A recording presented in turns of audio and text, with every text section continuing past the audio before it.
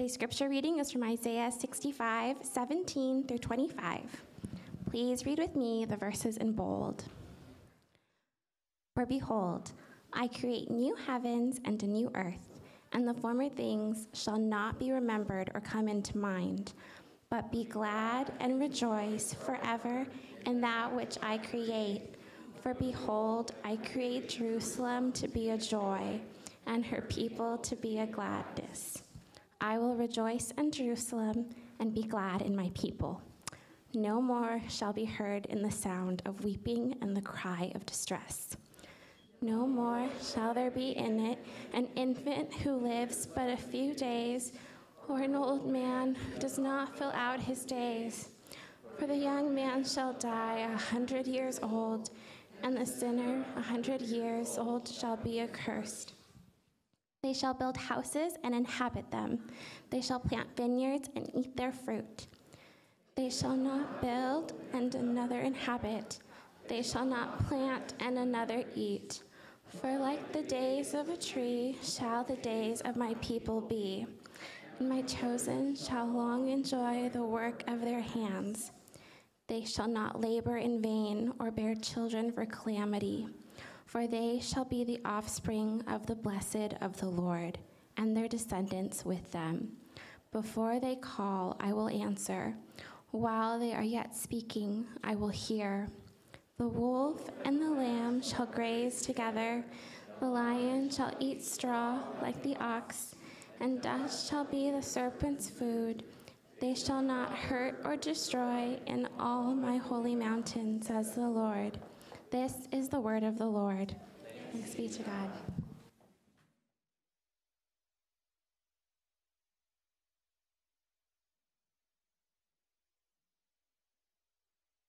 Good morning. During the World War II bombings of London, 4 siblings are transported to a country house where they will be kept safe. And in this house, Lucy, the youngest of the 4, finds a wardrobe that transports her to a magical world. You might recognize the book as The Chronicles of Narnia, The Witch, The Lion, the Witch, and the Wardrobe, written by the great C.S. Lewis in 1950. My trip just a couple of weeks ago to Turkey reminded me of this particular book. The book references to Turkish delights, as well as the word for lion, which in the Turkish language is none other than Aslan, the name of the lion. I'm sure most of you are familiar with the book, but if you are not, C.S. Lewis describes in the book the magical land of Narnia, a world of enchantment, a land of mythical beasts and talking animals, a land of rolling hills and dense forests, and a great river that runs through it, the great river of Narnia. The land itself is rich beyond compare, and the book perhaps describes the most utopian concept of all, an other world created and ruled by the courageous and noble lion, Aslan, found in the back of a wardrobe. The prophetical book of Isaiah reads like the Chronicles of Narnia. Or perhaps it's more true that the Chronicles read like the book of Isaiah, for Isaiah came first. The book of Isaiah provides us with the most comprehensive prophetic literature and picture of Jesus Christ in the entire Old Testament, one who is referred to as the Lion of Judah, given that name in the book of Revelation, another prophetical book. Isaiah in his book includes the full scope of the life of Jesus. Again, we have over the last 4 weeks in Advent looked at different prophecies of Christ in the book of Isaiah. There's the announcement of his coming. There is the virgin birth found in chapter 7, verse 14. There is the proclamation of the good news. There is the mention of his sacrificial death in Isaiah chapter 53. All we like sheep have gone astray, each of us to his own way. His claim to return and to gather his own. There are numerous Christological references in the book of Isaiah. The book stands as a testament of hope in the Lord, the one who saves his people from themselves and from an evil one, an antagonist, just like the witch, Jadis, in the Chronicles of Narnia, who has put Narnia in 100-year winter. The common theme in the book of Isaiah is the message of salvation, which is exactly what the name of the prophet means. Isaiah means Yahweh saves, or the salvation of Yahweh. To give you a little bit of context, Isaiah prophesied during a time of when Assyria had, the great nation of Assyria had already destroyed the northern kingdom of Israel and was threatening the southern kingdom of Judah. The first half of the book is a warning of God's judgment, that the rebellion would come at a cost, and that foreign nations, nations like Assyria or nations like Babylon, would overtake them if they continued in idolatry and trusting in nations rather than in God. The book culminates in chapter 39, where Jerusalem eventually falls and the people of Judah are exiled to Babylon. The book of Isaiah is fascinating. There are 66 chapters in the book of Isaiah. And it's split up neatly into the first 39 and the next 27. Just like the Old Testament and the New Testament. 39 books of the Old Testament, 27 books in the New, making it 66 books. And again, when you look at the book of Isaiah, you see that the first 39 chapters are these pronouncements of judgment upon Israel. And in verse 27, or chapter 40, the next 27 chapters, there's a change of scenery, perhaps. Again, 200 years between chapter 39 and chapter 40, where in chapter 40, God pronounces through the prophet Isaiah that they are now free. God tells the people of Israel that her sin has been dealt with, that a new era is beginning, that they should return home, where God himself will bring his kingdom to Jerusalem and allow all nations to see his glory. Chapter 40 is designed to show us what God says will be fulfilled. There will be a day of future hope. I think Pastor Brad mentioned last week that in these prophecies in the Old Testament, there is an immediate fulfillment and a later fulfillment, a near fulfillment and a far fulfillment, a short-term fulfillment and a long-term fulfillment, a first fulfillment and an ultimate fulfillment, a partial fulfillment and a complete fulfillment, dual fulfillment of prophecy. And I think what Isaiah does is give us both. We know that in chapter 40, Isaiah prophesies that their captivity and exile had been completed, that they were free to return to their homes, back to their country, that the 70 years of captivity that had been prophesied has now been fulfilled. But as you read through the book of Isaiah, you get the sense that there's more. There's more to the fulfillment than just returning home. It's not just to return to the way things were or the way things used to be, but better. What we have in the latter half of the book of Isaiah is the need for the full effect of the promise, a one-day kind of hope. Isaiah reads like the Reverend Martin Luther King Jr.'s "I Have a Dream" speech in 1963. Or I might say that MLK's speech reads more like the book of Isaiah, for Isaiah came first. King expresses, "We cannot walk alone. As we walk, we must make the pledge that we will always march ahead." In his speech, he says, "We cannot turn back. There are those who are asking the devotees of civil rights, when will you be satisfied? We can never be satisfied as long as the Negro is the victim of the unspeakable horrors of police brutality. We can never be satisfied as long as our bodies, heavy with the fatigue of travel, cannot gain lodging in the motels of the highways and the hotels of the cities. We cannot be satisfied as long as the Negro's basic mobility is from a smaller ghetto to a larger one. We can never be satisfied as long as our children are stripped of their adulthood and robbed of their dignity by signs stating for whites only. We cannot be satisfied as long as the Negro in Mississippi cannot vote and the Negro in New York believes he has nothing for which to vote. No, we are not satisfied. And we will not be satisfied until justice rolls down like waters and righteousness like a mighty stream. Listen to the words of Isaiah. I will rejoice in Jerusalem and be glad in my people. No more shall be heard in it the sound of weeping and the cry of distress. No more shall there be in it an infant who lives but a few days. Or perhaps no more an old man who does not fill out his days.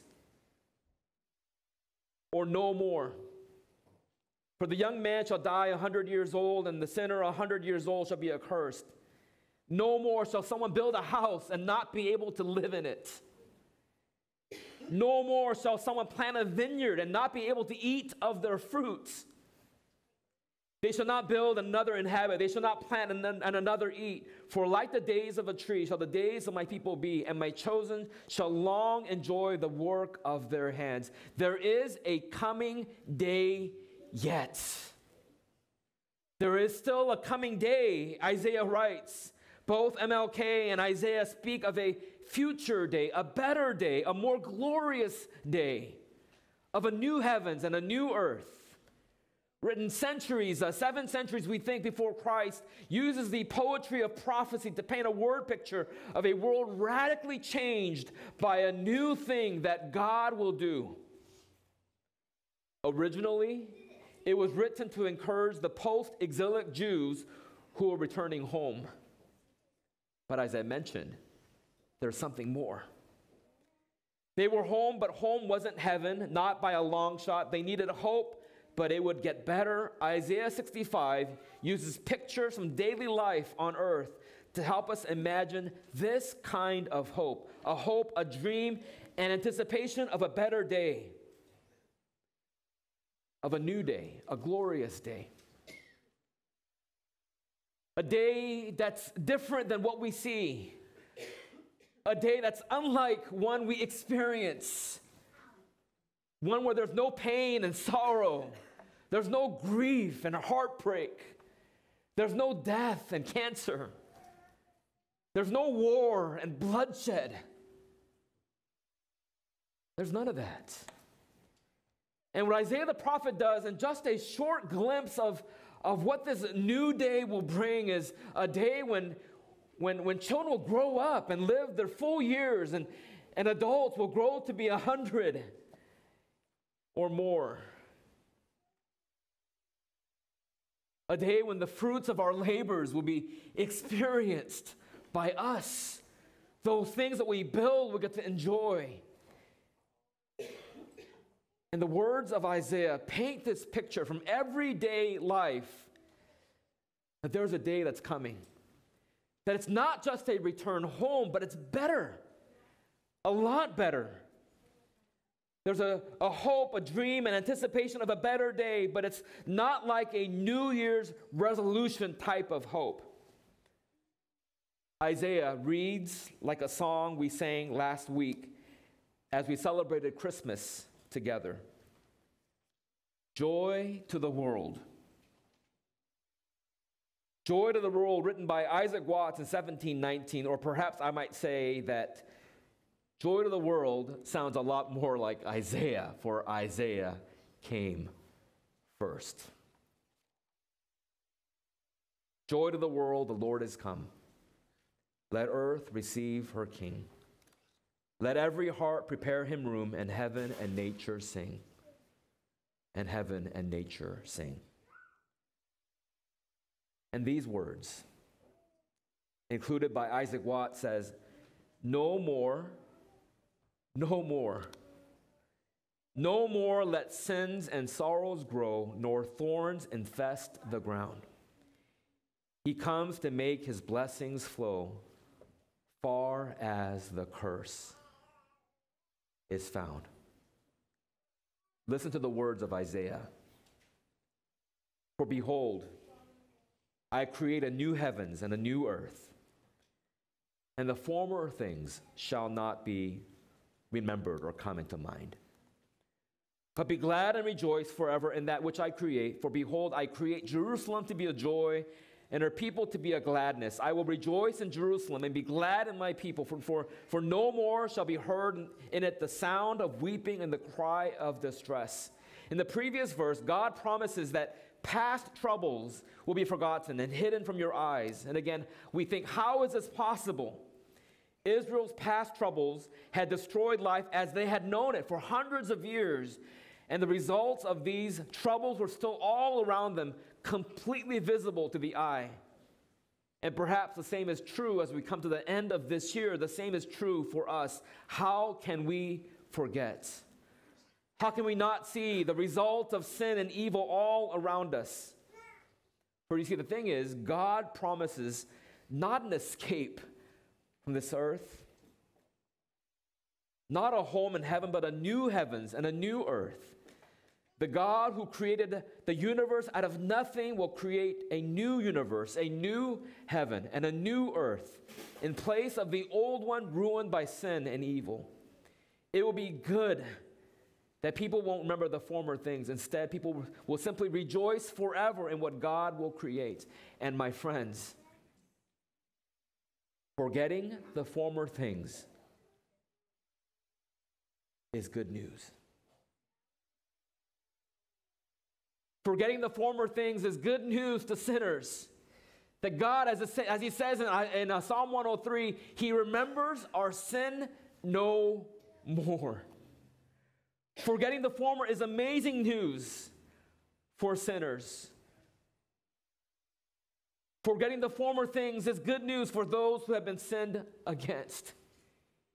If you are the victim of violence, if you are the victim of horrors, the Bible tells us that again, this is great news. This is amazing news. This is good news for those who have been sinned against. The Bible tells us forgetting the former things is good news for those who have experienced firsthand the brokenness of this world. When we see death and destruction and inhumanity and hatred of one another played out in large and small scales, this is good news. I know that as we approach the end of the year, it's as good a time as any to appraise how the year has gone, the year in the rearview mirror, as well as to look forward to the coming new year. Always during this time of the year, I get deeply reflective and ponder what needs to change, what needs to stay the same, what needs to be cut, what needs to be added to make the new year a little better than the last. And if I'm being totally honest, I feel like there's a lot that needs to change. I might say many feel this way at the end of the year, not just me. And as we turn the clock and start another year, we make all sorts of resolutions to be better, to do better, to live better. New Year's is a popular time to turn over a new leaf, to make small changes, to pursue long-term goals.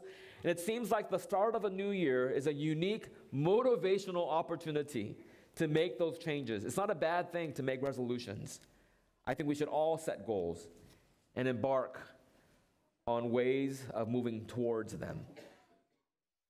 But mind you, as I read through Isaiah chapter 65, not once in today's passage, not once in today's Old Testament reading does Isaiah tell the people what to do. Instead, he offers a vision. It's less about what to do and more about a God who moves and acts and intercedes on behalf of his people.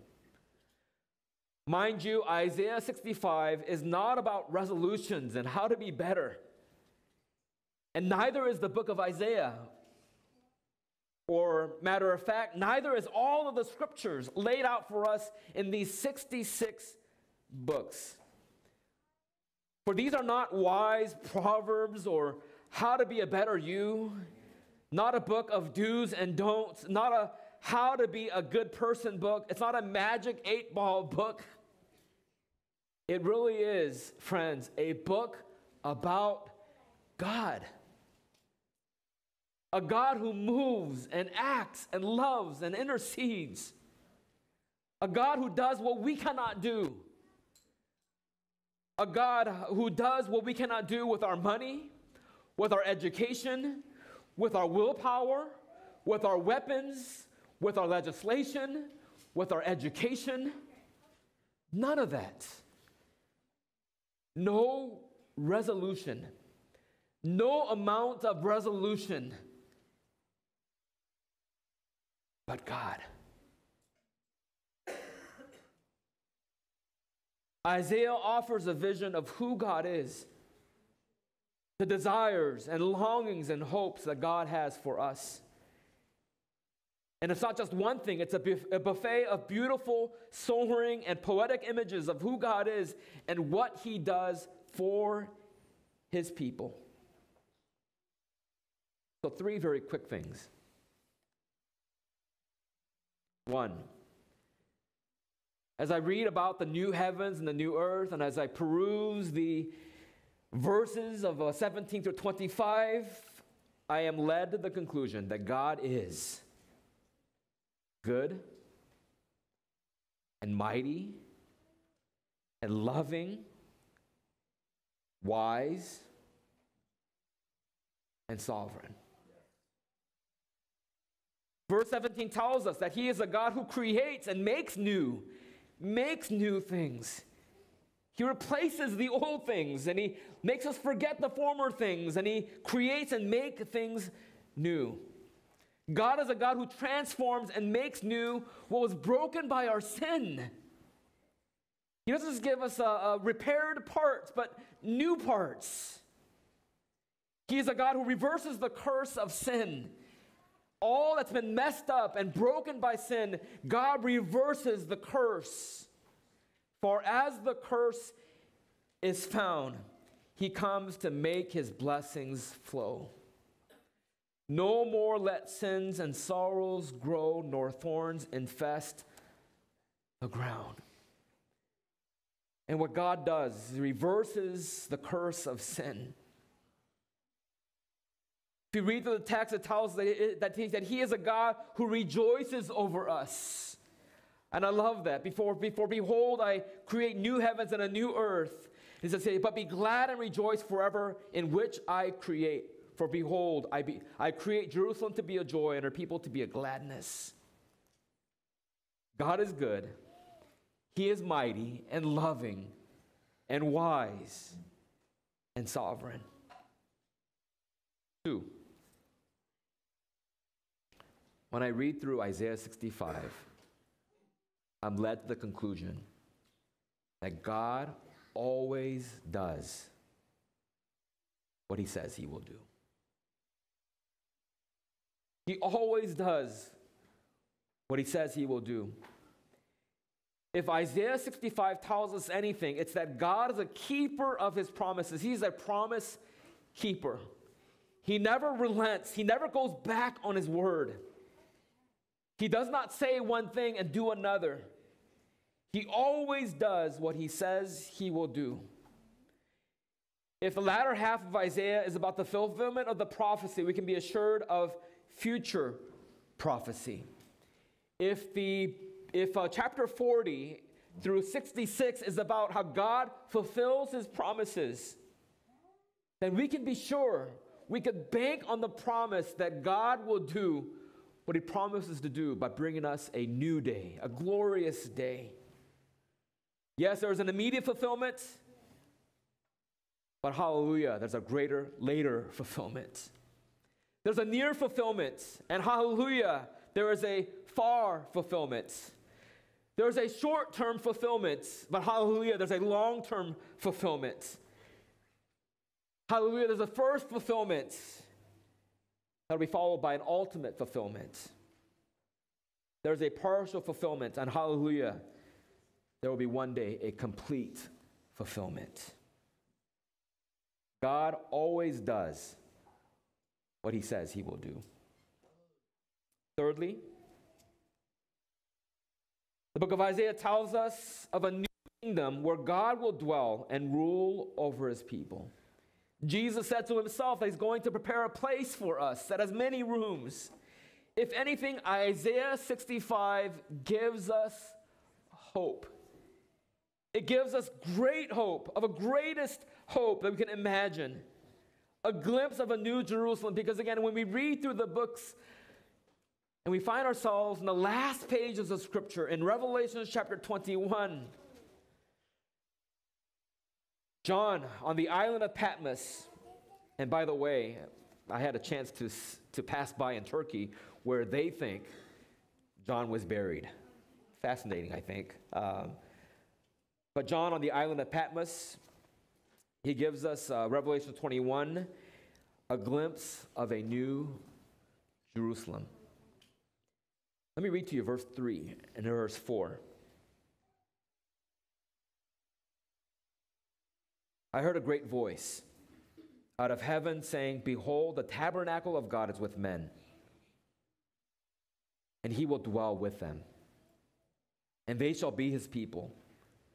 And God himself shall be with them, and be their God, and God shall wipe away all tears from their eyes, and there shall be no more death, neither sorrow nor crying, neither shall there be any more pain, for the former things are passed away."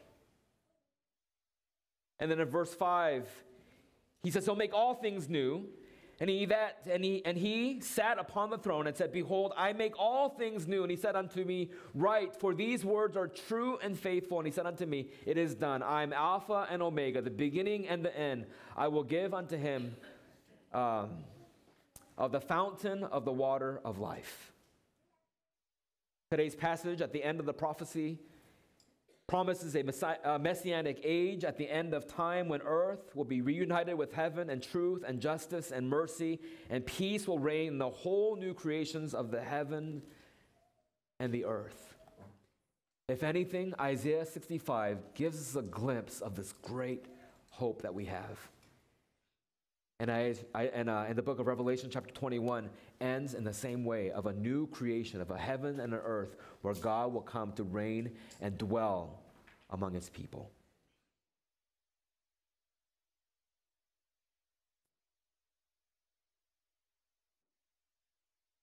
On a casual night,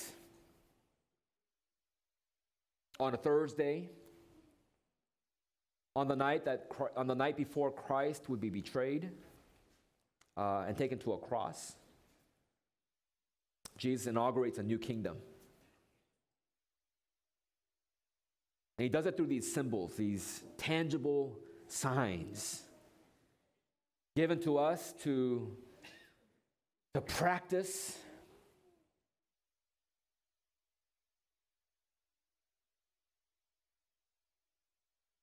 He breaks bread and said, "This is my body broken for you. Whenever you eat of it, you're reminded of the kingdom that has already come through Christ." He tells us that when we eat the bread and we drink the cup, we're proclaiming this kingdom that is to come and that is already here. So on that night, he broke bread. He said, "This is my body broken for you. Take it, eat it, all of you, and do this in remembrance of me." In the same manner, he took the cup. He says, "This is the cup of the new covenant, shed for the forgiveness of sins." A reminder of this new covenant that we have in Christ. He said, when we drink of the cup, we are reminded of the blood that Christ shed for us on the cross for our sins. And as often as you eat the bread and you drink the cup, you do this as a proclamation of his return to us again.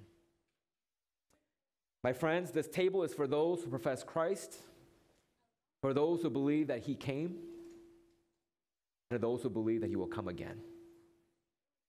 This table is for those who profess Christ, that he is our hope, that all those who place their trust in him have this hope of a new heaven and a new earth.